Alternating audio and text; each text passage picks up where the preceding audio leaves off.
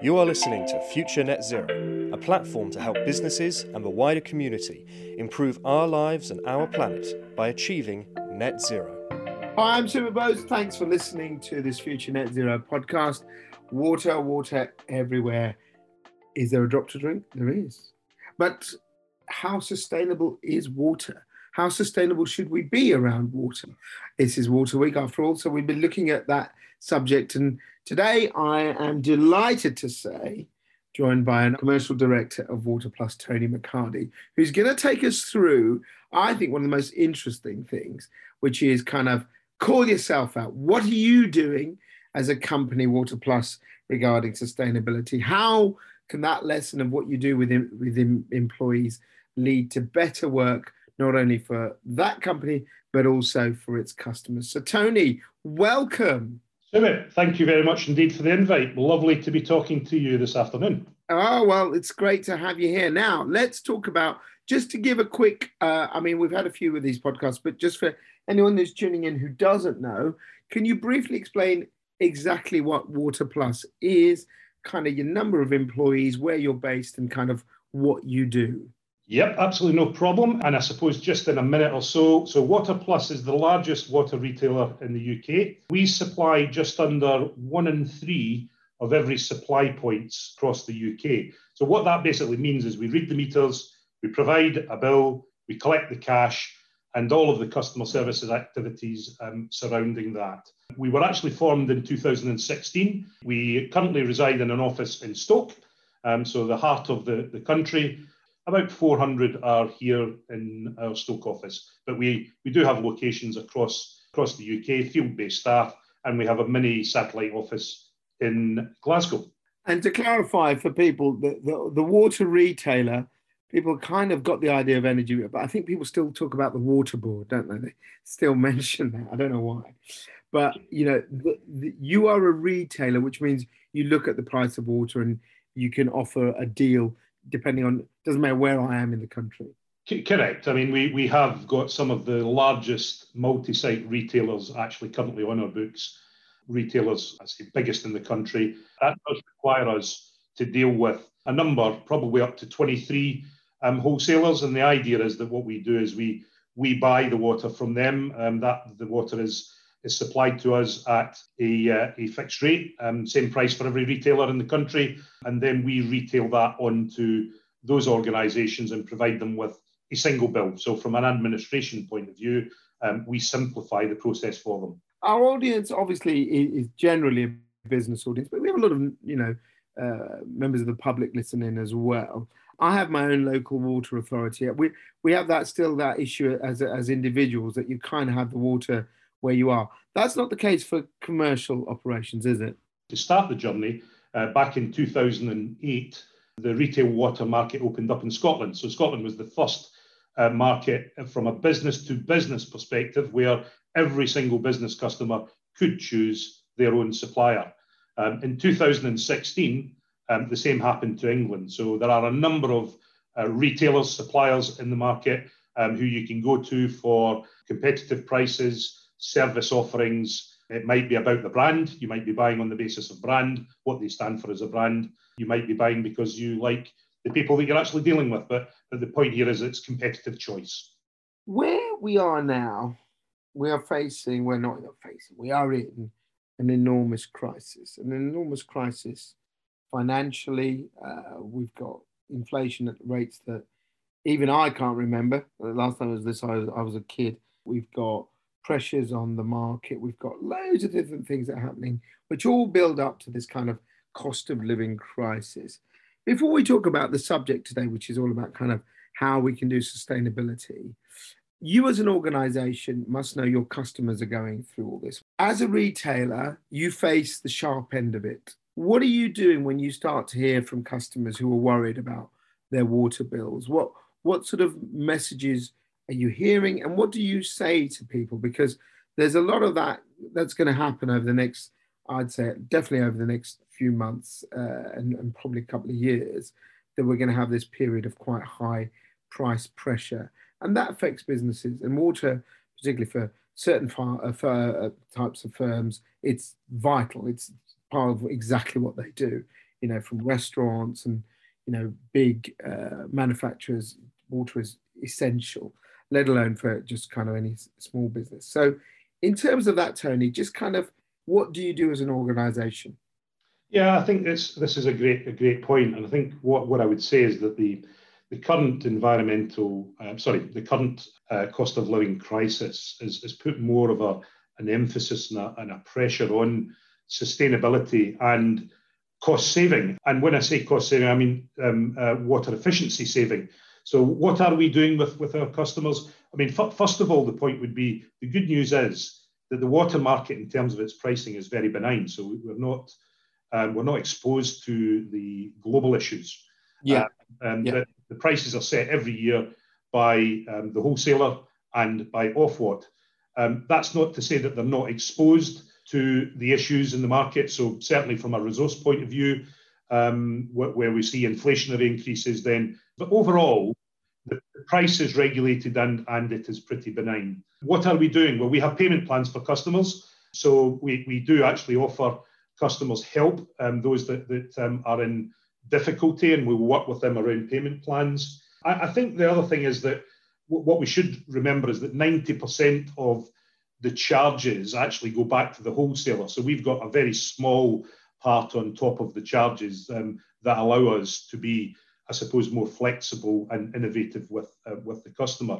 But what we tend to do is work with the customer around water saving or contracts. So contracting with a retailer is a good way of seeing a small cost saving, but nonetheless a cost saving back into the business. But this has put more emphasis around the water efficiency. So demand side management measures, Sumit, are coming more to the fore now.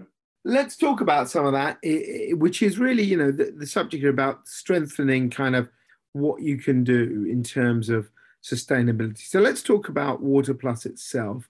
I know you've recently sort of moved new offices. What are you doing about your carbon? What are you doing about your sustainability, first of all? So let's talk us through the big stuff first, and then we can talk some specific examples. So in terms of where you are now, what would you say is going on? So we kind of used that office move as a stepping stone to ramp up what we were doing around sustainability. So we started gathering more information around our own emissions linked to the business. We also launched an education and awareness campaign with our employees and also with the organisations that we work with, including customers and suppliers. So supply chain through, I suppose, Scope 3 emissions was important to us. And we wanted to drive a step change in how we work with natural resources and engage with organisations to increase that water efficiency, including cutting wastewater. What I'd say there is that it's worth remembering that there are a number of reasons why we as an organisation would actually do that. One is brand and reputation.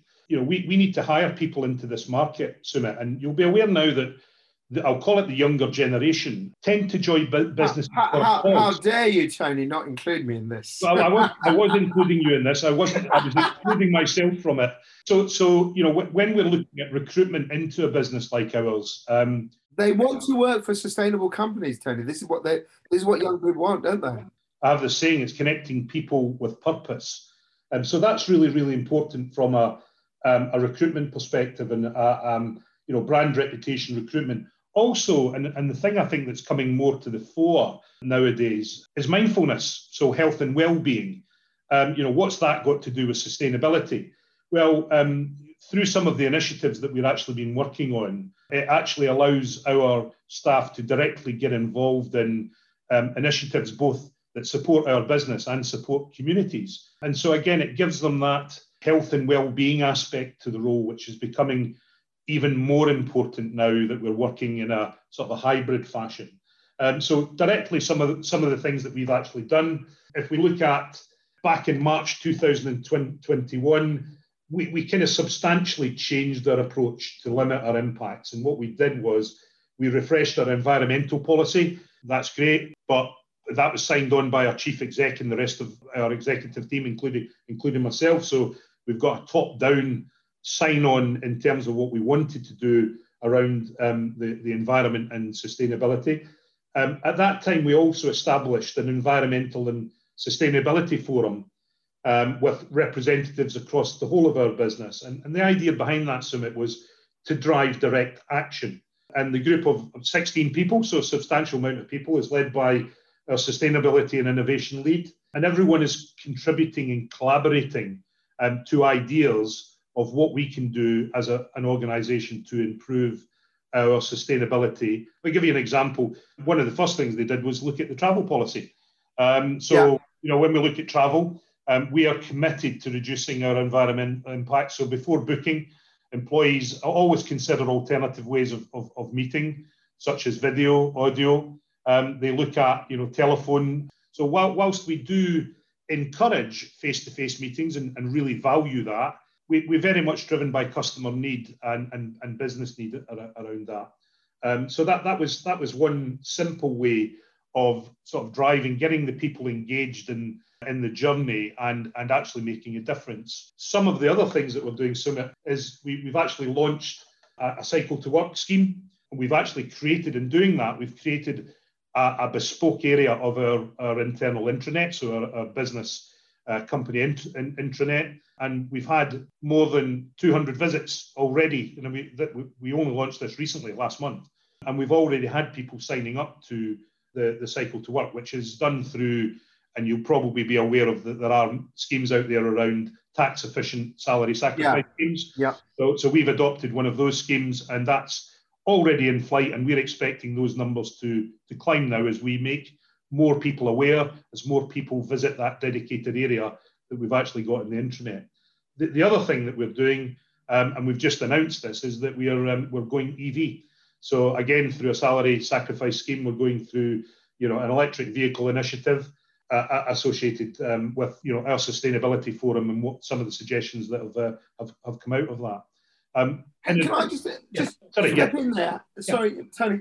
How much of this is you guys, and how much of it is your staff? Because the clear thing is, you said there, the future generation. It's so true. Every organisation knows that younger people aren't built the same way as we were, and they're looking for different things. And for many, a concern about environmentalism and sustainability is they expect that from their employer. But with the things that you've talked about here, the cycle, the cutting back, the Teams calls and all, there's a certain thing which is obviously there's an element of business where we've done so much virtually, but we love our Big Zero show that happened this year. We love having a chance to meet people. And that again is a cultural thing that people sometimes go, oh, I wish I could do that. How much of the steps that you're taking, EVs, bikes, all this stuff, have you had you guys as the management coming up with it, or your team, your employees have come and said, hey, Tony, we want to do this? And the honest answer is it's a combination of both, as you would probably expect. So when it comes to the team, we actually do survey our people on a very regular basis. And through those surveys, they tell us what they want. So there was a very clear response recently. We call it, we have all hands events. So it's where every single member of our business will step on an update call with our CFO and our chief exec, and I will be involved in that. And we ask them during that's normally a Teams meeting because it's spread across the UK, and we'll have, over the course of 2 sessions, we'll have 500 or 600 people involved in that. And we run surveys during those events. And what we will actually do is the Sustainability and Environmental Forum will ask a number of questions on those surveys, and we'll receive answers. And one of the surveys, we got an 80% response rate to it. So some of that is actually driven by the fresh ideas, as I said, around travel policy was 100% coming out of the forum. Other ideas, generally, we'll take from the management team. There is an element of keeping up the Joneses, as you'll appreciate, in terms of some of the other schemes that are up there. But engaging with that team and fresh ideas is an innovation, is certainly a part of what they do. In fact, I can give you another example. We actually trialed through the Innovation and Sustainability Forum. We trialed a drinking water cooler that was not plumbed into the mains.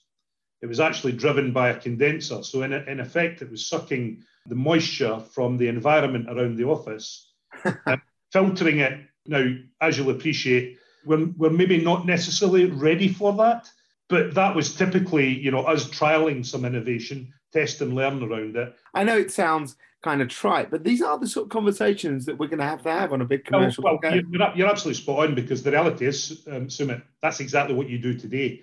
Where do we think all of our drinking water actually comes from? There's a lot which is, it's purified, it's cleaned, it's then taken back into the natural environment, and then it supplies us again. That is a fact. That is the reality of the situation. But I think there was a perception on this particular water cooler that we maybe just weren't ready for it just yet. But that was driven through the forum. That was driven directly by the forum in terms of, let's test out some new technology that was offered up to us.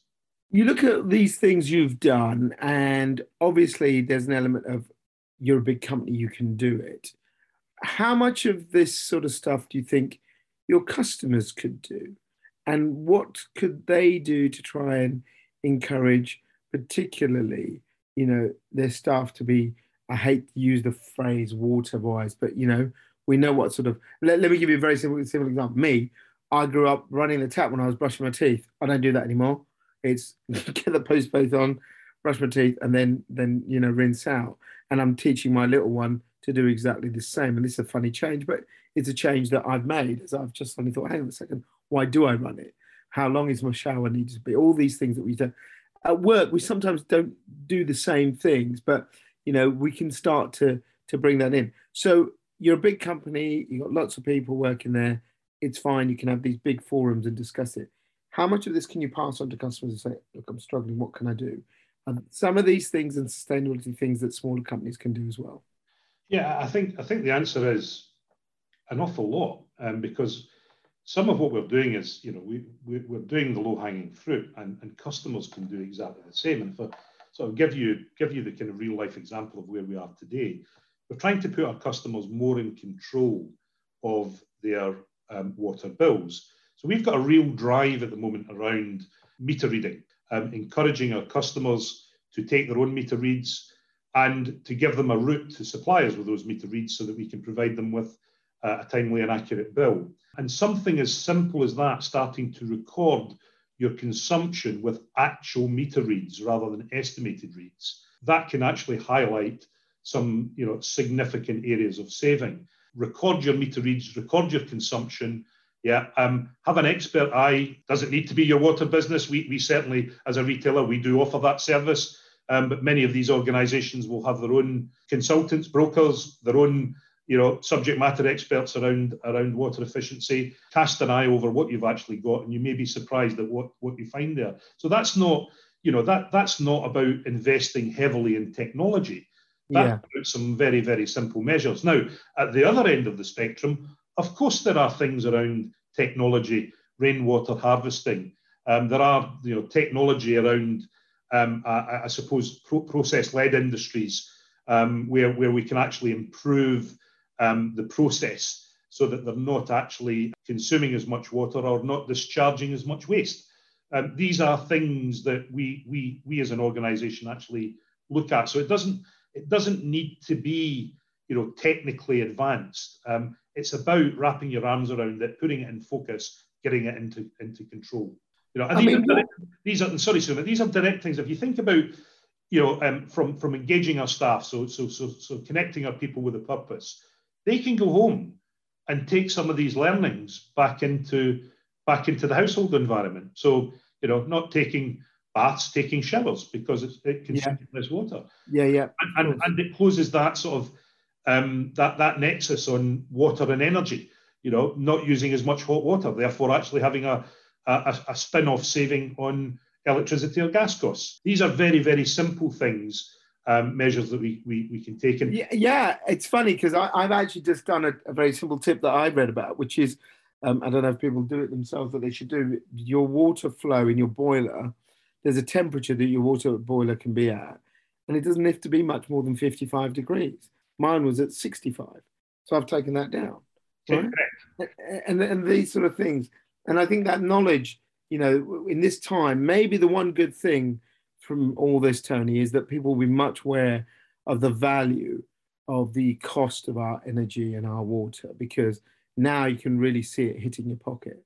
Correct. And in engaging with our people, Sumit, so back to the sort of the people engagement of it, what we can't forget is that my people are speaking to customers every day. So in learning about what they can do to save money, these simple tips and measures, they can actually also impart that knowledge back on customers. So that's something that, our frontline staff do. And we've aligned our internal messaging around things like National Awareness Week. We're constantly looking at how we can actually build on that message and cascade that information out so it also gets to our customers. We've also, reinvented our online, our website. And again, handy hints and tips, the ability to be able to point customers, it might be how to read your meter or how to test if you've got a leak, simple things you can actually get from the website or from the frontline staff. They'll tell you about it. So, these things, very, very simple, but can actually have a wonderful, positive impact on the environment and cost saving. And the final thing I suppose we really want to look at is kind of, this water week, and, it's okay, it's an awareness week, but really we've seen it over the summer, Tony, perhaps not so much up in Scotland, but definitely the vast majority of the south is in drought, officially in drought. Water is now water, energy, water. There's energy in water. Barry, who's been kind enough to participate in the podcast this week as well, has explained how much carbon there is in the water you get in the glass of water that you drink. Do you think we are now reaching a point where hopefully we look at water the same way that we've been looking at energy for the last decade, which is how do we save it? How do we reuse it? How do we cut back? How do we look at efficiencies in it? Because I think for too long, I've been guilty of it myself, just seen as a resource that we've got. It rains a lot in this country. We've got plenty of water. Yeah, I think you're absolutely bob on there, Sumit. I think the reality is that, it's wonderful to have the hot summer that we actually had, but when you look at the impact that actually had on some of the regions, it highlighted the fact that this is a very precious resource. And I also think it highlights the fact that, and I go back to this as quite a benign market, it's not been top of the pile because actually from a buyer perspective, I don't need to worry about water. I need to worry about my electricity and gas. Water is just something that, will turn up. We negotiate once every couple of years. I think what we're actually now seeing with the weather that we've actually had is that we can't take these things for granted anymore. The weather patterns are becoming more severe. The 1 in 100 events are beginning to happen. More frequently. You're right. Yeah. And for me, it's just highlighting the fact that it's a precious resource, and everything that we should be doing to try and save that resource. The demand side management for me is an area which I believe has been of low concern for our customers, and the recent events will raise up that focus, raise up that priority in a good way. I mean, I suppose it's still been overshadowed by what we have around energy. But the reality is that you need to look at all of these natural resources and look at how we can save. That's a good point to end on. Tony McHardy, thank you so much for joining me on this podcast. And as I said, I think, the one thing that it's made me think we've got to look at our water, our blue planet, in a very different light moving forward. Thanks, Tony, for your time today. Lovely talking to you. Thanks, everybody. You have been listening to a promoted podcast from Future Net Zero. Thanks for listening to this Future Net Zero podcast. Please follow us on social media and subscribe to the website at www.futurenetzero.com.